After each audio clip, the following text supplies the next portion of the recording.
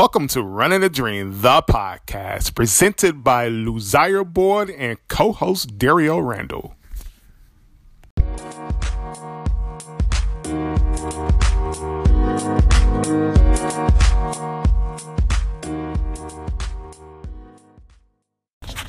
This week's episode of Running the Dream, we are featuring a real good friend of mine, world record holder, one of the top runners in the United States of America. He used to own the 80s, back in the 80s. His name is Doug Curtis. You all sit back, relax, enjoy your ride. If you're listening to me, if you're in your vehicle, if you're running and listening to this podcast, you're going to really enjoy it. It's one of my mentors and friends, Doug Curtis. Show him how it's done, Doug. Hello, this is Lucille Boyd, your host from Running the Dream, the podcast. And today I have a special guest. I have Doug Curtis, one of my good friends from my running club, also world record holder for the most consecutive marathons won under 2 hours and 20 minutes.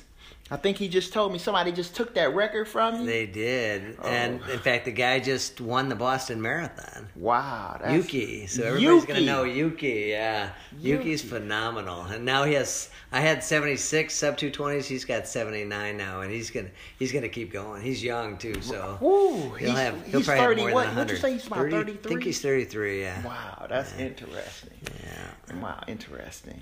So tell me, Doug, tell me about your run life, how you got started in running. It's funny. I actually won the 600-yard dash in 5th grade, right? 5th grade. But in middle school, nobody encouraged me to run, so I was playing other sports. Okay. I played, JV football and baseball. Oh, you played football? A little bit, just 1 year. Interesting. And then high school, I was trying out for all kinds of sports, but didn't make the teams. In my junior year, actually my sophomore year, we had a 10-minute run in gym class, and the assistant coach said, I beat everybody. And then the coach, you should be out for the track team.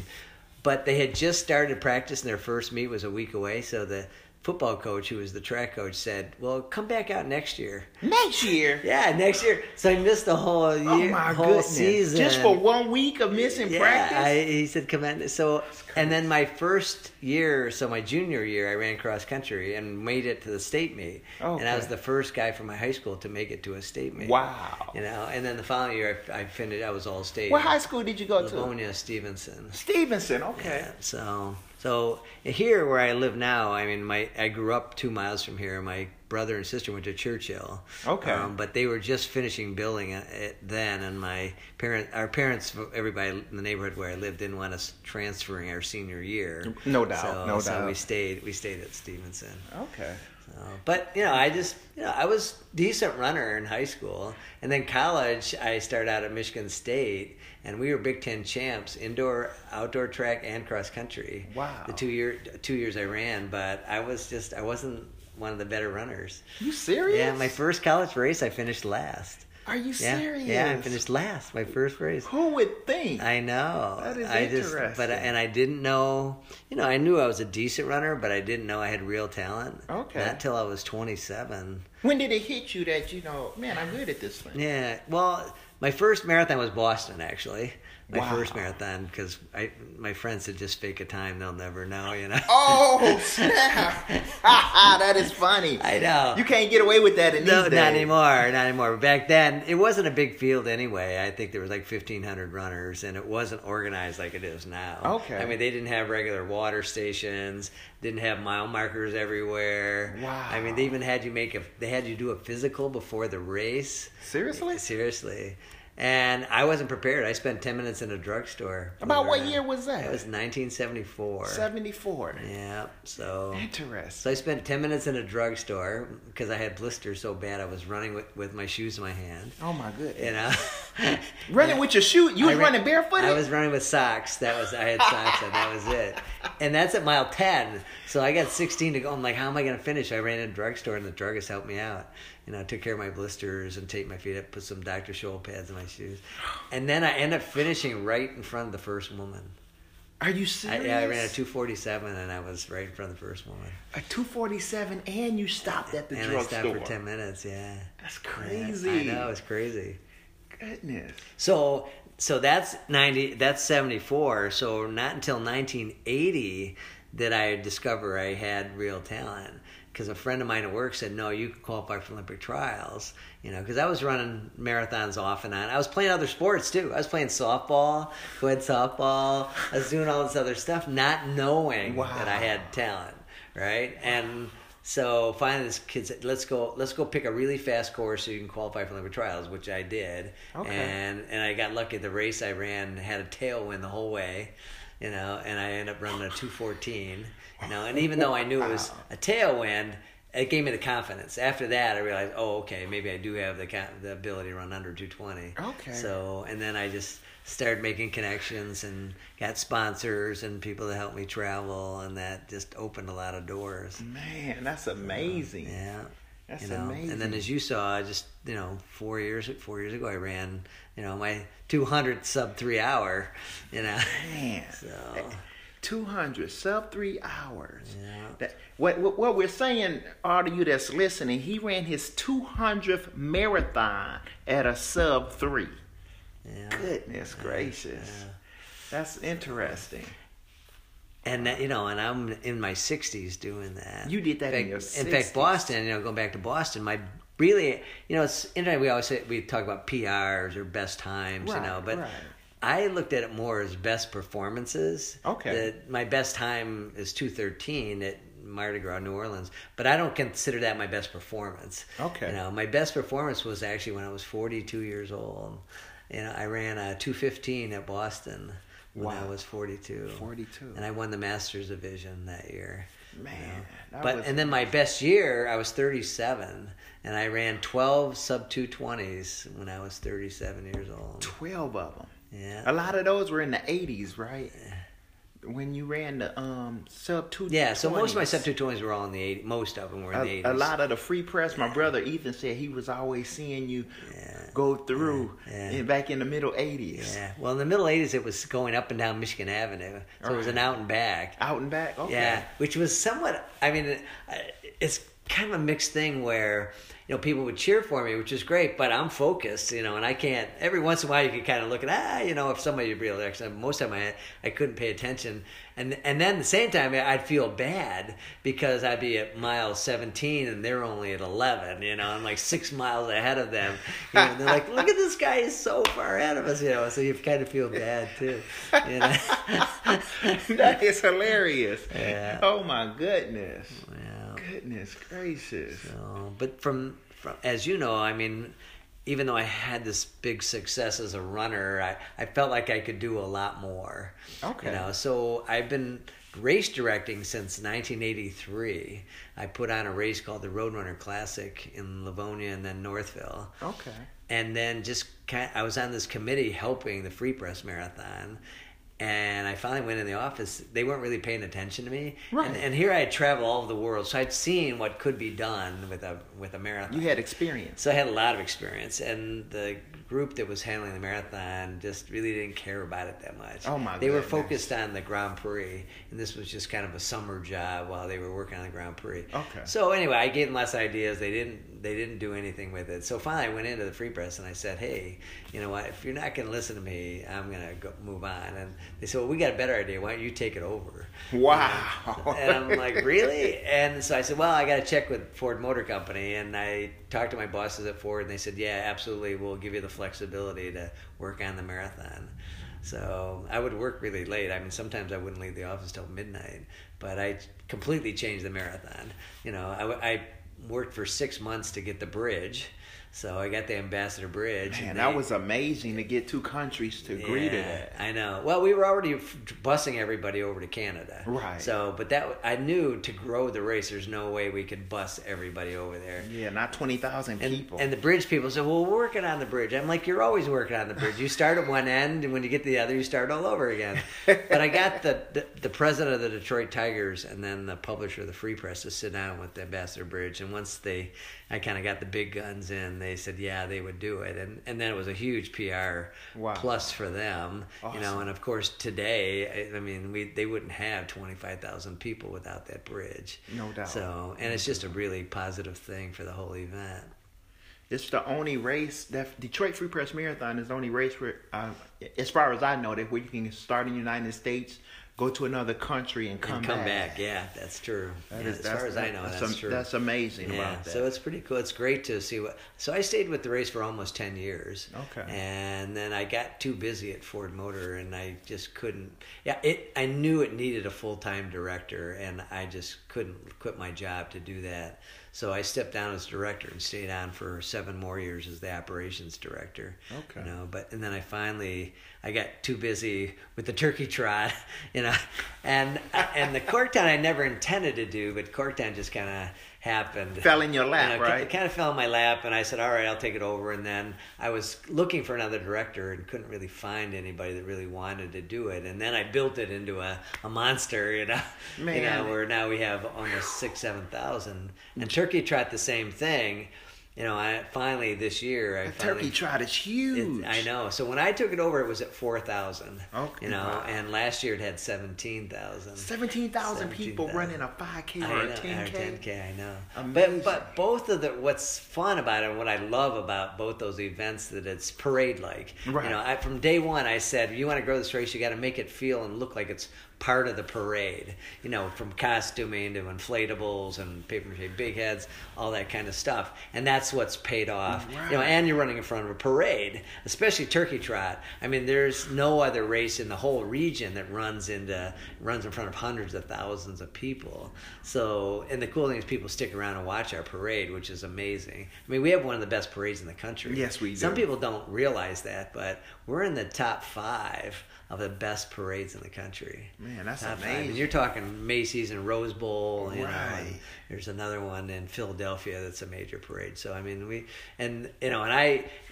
it's fun for me. We're having an office at the parade studio and watching them make the floats. It's just amazing. Wow. But again, so tying those two together, that's what's really built up the Turkey Trot. The Turkey Trot. You know, and then, you know, finding great sponsors like Strategic Staffing Solutions, you know. Absolutely.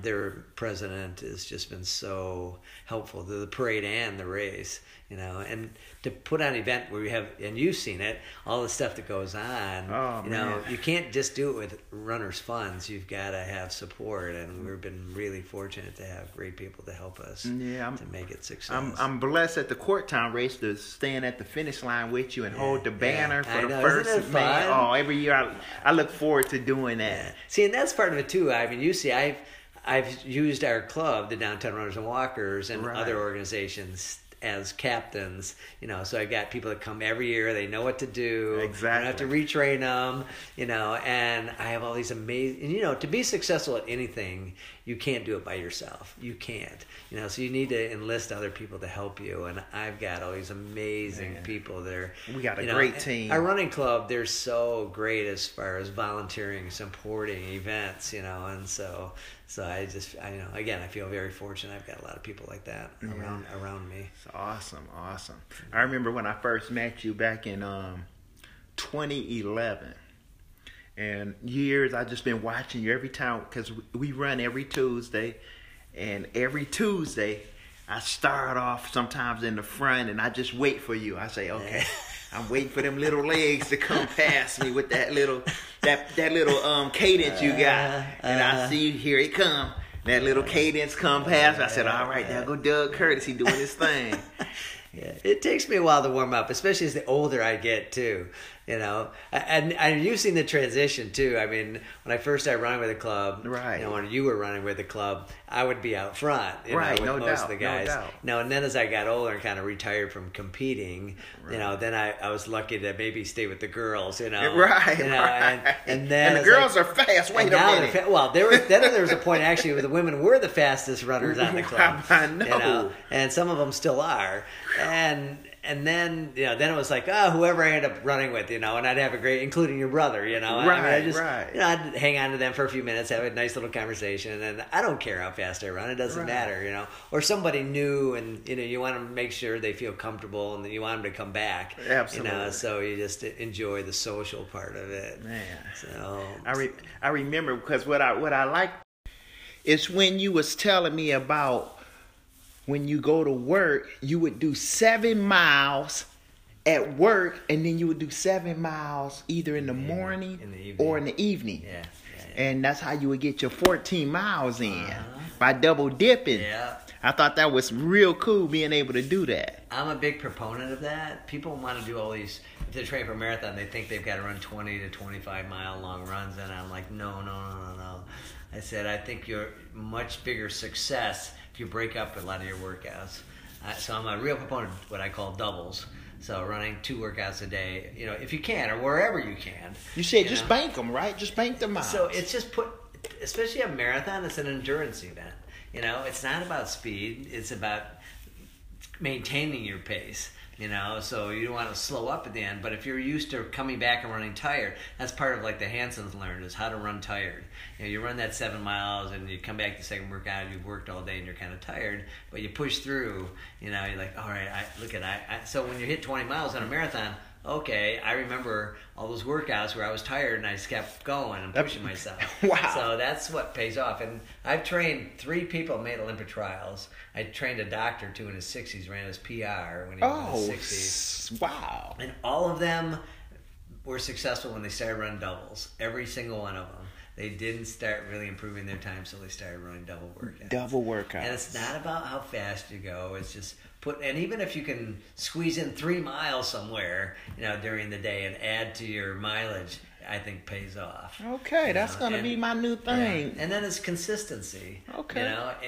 You have to have a routine. Right. You have to have a routine, and then consistency. So again, by doing doubles, I think less chance for injury, so you have less downtime. So if you can maintain whatever mile it is you can do week after week after week, it's gonna pay off for you. Absolutely. But doubles for me was always the key. Double for your trouble. Yeah. Man. Especially for a marathon. Half marathon a little bit, but much more so the marathon. Right. Yeah. Yeah, I believe in staying. I'm always half marathon ready. I believe I can run a half marathon any day of the week. Day, You can wake me up and say, "Hey, Lucier, let's run a half marathon." Okay, let's go. Yeah. It's that wall that I always want to be ready for the full. Well, how many days a week do you run? I run usually 5 days a week. So that's good, and then you're running with people too, like that's the key. Downtowners and the Run Detroit runners on Saturday. So that's easier too. Right. Now you can go out by yourself and run 9-minute pace, and you feel like, God, I'm working so hard. You can find somebody to run with and run 8-minute pace, and it runs over with. Right. It's a big difference when you got somebody else to run with. My trick that I do is that I've been doing lately is I try to show up within an hour to half an hour early, get 2 or 3 miles in before the group, and then run with the group. So when I get through with the group, I'm already at 9, 10, 7, 8, 9 miles. And it feels so much easier than trying to do that when the group shows up. I see Doug Solis do that too. Rob. He does it all the time. A bunch of those guys, they all need to warm up every time, which I totally get. If I wasn't just running for fun, out there, I'd do the same thing. Right. So you running for fun now. I'm just running for fun now. So, how many marathons you have now? So I think it was 205. 205 marathons. So out of the. And the 5 that didn't break to 3 hours was because, I ran the marathon of Medoc, in France, where you stop for wine along the way. Oh, okay, you running for fun. So it's just for fun. That's a good. And the object was to try to run as slow as you can. What mile was that? What mile do you get the wine at? Every mile. Every mile they got a glass of wine. Just about every mile. Lord, have mercy. And everybody's in costume too. Oh, seriously? So they're all wearing costumes. 7,000 people wearing costumes. Wow. And then the other times were just because it was just really hot. Okay. I remember Boston one year was 80-something degrees. Grandma's Marathon, same thing. So that's where he's. I heard that Grandma's Marathon is real beautiful. It's one of my favorites. It really is. Yeah. It's kind of like a mini Boston, and it's the whole town's behind the event. Okay. So they call it small town, big, world class event with small town charm. Okay. Because every shop, every restaurant, every hotel, you walk in and you're here for the marathon. So almost everybody's in town. They're all part of the marathon that weekend. And they get 20-some thousand people up there. Wow. So it's for a small town like Duluth, it's a big deal. I think they're going to get a lot more people there. They said that the second place winner woman, which is Sarah Sellers, her last race, I believe they said she won the Grandma's race. Yeah. And she did that one. Wow. And then came and did Boston. But she wasn't expecting to do like in the teens. Well, you saw the Americans that finished this year. Man, they killed it. Because probably for a lot of them, they were used to training in bad weather. Where a lot of those elite women, they didn't train, they didn't prepare themselves. When I saw Desi out there running, I was thinking about this past Saturday. I ran around Kensington, Kent Lake, and I was soaking wet, freezing. When I got to mile 13, it felt like my fingers was gonna fall off. I was so cold. Yeah. And for her to be up in Charlevoix, she lives up in Charlevoix, and she was training up there. So this was like, this winter has been really tough for training in Michigan. So I would think a lot of the runners this year have learned that, hey, you know what, the weather's lousy out, I'm going for a run. There you go. Because you learn how to run in the difficult conditions. That's it. And you prepare yourself. What do I need to do different? I mean, the reports, you saw a lot of people had hypothermia. People dehydrated. They're not used to that. People dehydrated because they weren't drinking enough water because they think, it's raining, I'm already wet. But no, you still need to drink a lot of water. Still. And you get chilled and you might have to stop and pee or something. But it's a method to this madness we do. You gotta it's certain things you gotta continue to do. I don't care what the weather is, especially when it comes to hydration. Yeah. I always say hydration. Even the socks, your shoes you wear. I was reading a lot of stories on Facebook about people were bringing the second pair of shoes with them. Their shoes were so soaked, before the start that they were changing their shoes. Wow. Before they started the race. Now that's interesting. Yeah. I never thought of that. Yeah. Bring some old shoes. Yeah. And then put sloshing around. Well, because a lot of them would have to wait in line maybe a half hour, an hour to get on the bus. Exactly. At the finish to go to the start. Oh, so it was miserable. So they're standing around in the rain. Well, their shoes were soaked. So they were smart enough to know that, all right, I'll change shoes when I get to the start. You know what? That's a nugget right there. You got to change your misery into mastery. That's the one advantage, like running in your hometown marathon, that you have somebody stationed on the course with a second set of equipment. Right. So if something's not going right, you have an opportunity. The bikers do that all the time with extra wheels. They do that with extra wheels for the bikers. Yeah. Right. When they bike break down. Especially, like I say, a hometown, or if you're lucky enough to have a support crew. Right. Yeah, you do that kind of stuff. Yeah, you get a lot of support. For people around here, the free press, it'd be an easier race to have that kind of support. Yeah. Meet me at mile 15. Yeah. Give me some new shoes. Yeah. Well, years like in the 80s when I was running, my grandmother was from West Detroit, off near Lanyo and Michigan Avenue, right, in that area. And usually my parents were there, or somebody. And anyway, the thing back then was defizzed Coke, like Frank Shorter, who won the gold. Shake so they defizz the Coke, but you get that sugar to right, boost you up right in the middle of the race. So we used to do that before Gatorade came around. Yeah, that's funny. Ethan, my brother, was saying that he used to take Pedialyte. They used to raid the shelves of Pedialyte when they go to races before Gatorade. Yeah. Now, they got things like the goo packets. I mean, there's all kinds of stuff. Right, now you got everything. Yeah. Back, my early days, water was just good enough for me. But you're only running for 2 hours and you're done. Right? Yeah, you was only running for 2 hours. I was, right. But as you start to get slower and you start running 3 hours. 4 hours. Or 4 hours, that changes everything. No doubt. No doubt. That's where that carb loading is coming from. Yeah. You know. Yeah. People ask me about diet, though. I don't know. I just ate all kinds of different food. I wasn't into any specific Nothing particular, diet. huh? Nothing particular. I just figured if I varied my diet enough, I'd be fine. And and when you're running 95 miles a week, you can eat anything and not worry you about just gaining burning weight. some calories. You're not gaining you was weight. running 95 miles a week For 15 years. 15 solid years, I averaged 95 miles a week. Goodness gracious. So that's how you become one of the best in the world. Right, no doubt. Very, very consistent. How much did you weigh? About 140? 130. 130? I was 130 or less. Okay. Yeah. Because I was listening to Desi, she weighed 97 pounds at 5'1". And that makes sense because you think about all the miles that she's putting in. If you're heavy, you can't take that pounding. Exactly. Your body can't. Even for me in my 60s now, I'm built to do this, but there'll be days like, oh man, I feel beat up, so I'll hop on a bike, right, and take a day off. And I have no problem taking days off. Some people want their streaks of running 500 days in a row or whatever, but I was never one of those kind of guys. Even during all those 95-mile weeks, I would still probably at least once or twice a month I'd have a day off. Wow. And it was. To me, it was better to take the day off. Absolutely, so you can keep going. Because some days, whatever, family responsibilities, work, whatever, you got to take some time off to recoup. Even they were talking about Desi taking time off. When she felt like she didn't feel like she didn't run. I know, because I like that. Because beating up your body, you're just making it worse, not better. Exactly. You need that recovery. You need recovery time. And sometimes your body just tells you, the best runners in the world, they're very focused, at least during a race. Right. They're very focused. Your mind's gonna wander a bit, but they get back to it. They stay in there, and then they assess. They know what they can do. That all right, I know I'm capable of doing this. You start going beyond what you're capable of doing. Usually, you don't do very well. And Boston is especially one where them hills in Boston look kind of interesting, and they are tough the second half. But the smart runners run negative splits, and they're running faster over that tougher part of the course because they hold back.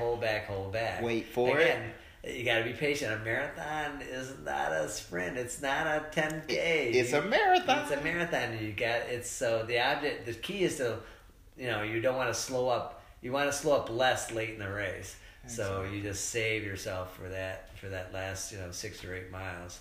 So you're still somewhat fresh. And most people have a hard time doing that. Yeah, it's hard when you got so much energy in you. Yeah, and they don't dress very well either. I see that over and over again too, where people are way overdressed. Your body temperature goes up 100 and some degrees after a couple miles. Right. And they've got a jacket. In Boston, of course, Monday was a different story. That was so rare occurrence. But most of the time, maybe you have a clothing you can throw off. In fact, the girls did too. They had the guys as well, but they had a jacket on, so they had 2 numbers. So they had a number that if they wanted to take it off. I saw the guy. He was trying to. The African guy kept trying. He was stuck. He needed a knife to cut that jacket off. Yeah. So didn't practice wearing the jacket, but that was interesting. Yeah. Very. I was thinking. When I run the marathon, I got to get used to it myself, because at the beginning I have a certain pace, but I think I should slow it down even a little bit more, just to keep my legs a little longer. When I get to mile 22, usually I hit that wall about mile 22. Is when it start hitting me. Yeah. And when I did this Marquette 50K. Mile 17, I hit the wall, and I was nervous about completing it. When I got to the aid station, that's when I say I got introduced to heat, which is it's like a mixture of potassium, magnesium, some salt, but it subsided all of my lactic acid in my legs. That I was so surprised when I got to mile 28. I had made them fill my backpack up with the heat, and I was drinking this heat, and I felt like I could do 15 more miles near the end of the race. I was like, man, my leg's feeling wonderful. But it's because it's the first time I was able to get rid of that lactic acid in my leg. Well, Boston's one where you get through the hard part isn't getting up, it's getting down after you get up the hills, then coming down the hills where your thighs just start to really scream at you. And you kind of have to go through that. I lost the Masters division one year because my thighs started getting hard on you. Yeah, I made a couple mistakes in the race, but one of them was that, and I ended up only losing by like 100 yards. Oh my goodness! From like second. That's not far at all in a marathon. No. So, but I kind of let him go going down that hill, and I should have stayed with him. But, you should have just. It was painful, man. That's life. Yeah. But when we talk about diet too, and people ask me, well, I got like the year where I ran all these sub 220s, I got drug tested 6 times, and they would, which is hard to pee after a race. You're trying to hydrate, but they would always ask me. They go through a list, and one of the questions they'd always ask me is, do I take vitamins? And I said, yeah, I take vitamin M. And like, what's vitamin M? I said, M&M's. I eat M&M's all the time. And I still eat M&M's. That's funny. That's with the Free Press Marathon. They always giving you an M&M station. I know. The Northville Roadrunners. Yeah, was that? Oh, that's who does that. Northville Roadrunners. Yeah, Northfield Roadrunners. Yeah, but yeah, as you get into your 60s, I just there's certain vitamins you want to take to just because if you're smart enough to see a doctor every year just to test to make sure where your body is. Right. Usually most people in their 60s, 70s have to take something, because of age. But my 20s, 30s, I never had to take anything. Man, you was just running on life. Yeah. You remind me of my high school days when I was in high school, and I look back, we were the fastest in the city of Detroit on a 2-mile relay team. And we were second fastest in the state. We came in second in the state. But we were eating bologna sandwiches. My coach literally was bringing bologna sandwiches with the mayo, white bread, bologna, and a little cheese. And we were just happy to make these sandwiches. And we lived off of bologna sandwiches in Detroit back in those days, man. And I was thinking, I said, if we could have had kale salads or something else, it might would have gave us a little edge. I don't know. One thing I want to add too, and obviously being successful, you got to work hard. Absolutely. Okay? But another key is having the right, as you do, having the right attitude. When you're upbeat and you're positive and you're doing it because it's just fun to do. So many people get caught up in, oh man, they're not happy. Right. That, I didn't hit the time I want to hit or whatever. They always got some excuse. And that makes them quit. I know. Where I just always wanted to cross the finish line and say, okay, I did the best I could. And if you make mistakes, you just think about it and you move on. And if somebody beats you that you want to beat, like, you shake their hand and so the race is over. You might as well be a gentleman and say, hey, great race. Exactly. You were better than me that day. Right. Right. You know what? You told me that one time, and I hold on to that. You told me that we were at one of the bars at our running club, and you said, Lucier, enjoy the race. You said, once you stop and just enjoying the race, you're gonna quit. Yeah. Don't just get caught up in all that. I mean, I can tell you again because we're Boston Week. So many people couldn't run fast times, but they enjoyed the experience. Exactly. Even though it was typical conditions, the crowds for one in Boston are phenomenal, and I know they were impressed that even despite the weather, everybody was out showing up. They knew that the runners needed support, so they were out there. That's so awesome. It still ended up a great experience for them because of that. And so that's, if I had one thing to tell runners, is you do it because you enjoy doing it. You're out there because it's a fun thing to do, not because, I'm necessarily because I'm trying to lose weight or whatever, you want to just, it's great that you just want to be healthy. That's why I do it now. Right. I just want to be a healthy human being, and exercising every day, is something that is part of my routine. But I do this, and same as a race director, it's just a joy for me. It's fun, and I surround myself with all these people who are like that too. And you see it. Most of the runners, in general, have a pretty positive attitude. Yeah, most of them. Most of them do. So you get one every now and then that you say, "Whoa." Yeah. They upset because they didn't win, or they didn't got a time, or they got a certain attitude, and you're like, "Why they got such an attitude?" But I think to have a long career, a lifetime. That's what I call it. Because you're having fun. I call it a run life. Yeah, but you say, running the dream. Running the dream. Because we're doing something we love to do. Exactly. And by us running the dream, I've met so many people. You know, most of my friends that I've met over the last 10 years have been runners. And they have been motivational people, keep me going, you know, inspiration. And, you know, to keep me going. People like you, I see you run. I see all the older guys that are leaders in our run club, and I say, man, these guys been running for years, man. Ain't no way I can stop running. If they doing it, he's 67. I see Doug Solis, you know, out here hitting it hard. I'm like, man, I gotta stay out here. I don't care. You know, this is going down like 4 flat tires. I'm gonna be doing this till I go to the grave. You know. Yeah. No matter what my pace is, if I'm on a 17-minute pace, I'm gonna still keep it moving. You didn't know Jim Ramsey, but Jim was a Detroiter. Okay. And just amazing human being, just a wonderful, wonderful man.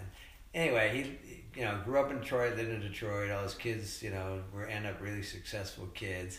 But Jim had a heart attack when he was 68, and he had never run before that. Right. He was kind of active, but didn't really run. Okay. And his doctor said, all right, they did a bypass, on him, and they said, all right, you need to start walking. So we started walking, spent 6 months walking. He got bored walking, started running. So by 70, he started thinking about running marathons. Wow. And he passed away, but he ran his last marathon when he was 91. Wow, 91 years old, yeah, running a marathon. Running marathons in his late 70s, 80s, he was like, winning. A late bloomer. Winning his age group, and just having a blast. Man, that's called running the dream. You just starting off in your 70s, 80s, running marathons. I know. That is amazing. Some people think, oh, I'm too old to do this. And, they're always complaining, oh, my knees. But I think running, especially walking, can help your knees, not hurt your knees. Right. And there's so many different collagens and stuff to take to build your knees up. I had my I was having knee problems. I went to a sports doctor and see what was the problem with my knee, and they were saying, oh, you got a little arthritis in your knees, maybe you can stop running. Stop running? Yeah. No. Yeah. Usually they say movement helps arthritis. Right. In general, movement helps arthritis, not hurts it. So I had to learn about what was causing the inflammation. I said, okay, well, let me take some stuff to get rid of the inflammation. Yeah. So I started taking different things like, I learned about sea moss, which is a real good thing you can take for inflammation. It's a lot in seaweed. I was talking to another lady called Alice Marr. She was telling me about taking seaweed and stuff like that. So it's a lot of different things to build up your legs. And for me, it'd be like chocolate ice cream. But, look at you. Dark chocolate. I do like dark chocolate. It's my favorite. Yeah, I love dark chocolate. I was just reading an article on dark chocolate helping you lose weight. Taking away some of your cravings by drinking. Yeah, I think that's true too, actually. Yeah, I know there's been a lot of reports lately about, like all the people who drink diet pop, that actually diet pop makes you gain weight because it's kind of encourage you to eat other calories to make up for drinking that. Oh, that's messed up. So everybody thinks, oh yeah, diet's gonna help me lose weight. No, it's making you. But you hear people say that, I want a large order of fries, give me the Big Mac with some extra meat on it, and a Diet small Coke. Yeah, I know, like that's gonna overcome. Yeah, I know. Well, this is an awesome episode of Running the Dream. I'm so glad you was able to sit down with me and have this wonderful conversation, Doug. I'm really glad you're a friend of mine, and we get to hang out a lot on Tuesdays at the I'd like to get down more on Saturday. In fact, I'm going to come down this Saturday. Okay. I got to hand out some flyers because I'm doing a talk in a couple weeks. Oh yeah. Where's that talk going to be? The Michigan Humane Society, which is a beautiful facility out on 75 near Holbrook. Interesting. Just west of. What time is west that? Of Hamtramck. 6 o'clock on Wednesday, May 2nd. May 2nd, 6 o'clock. All of you in my listening area, Doug, Curtis is going to be there talking. Yeah, I do a whole thing on motivation and courage. motivation and courage. So if you're available, come out to the Humane Society.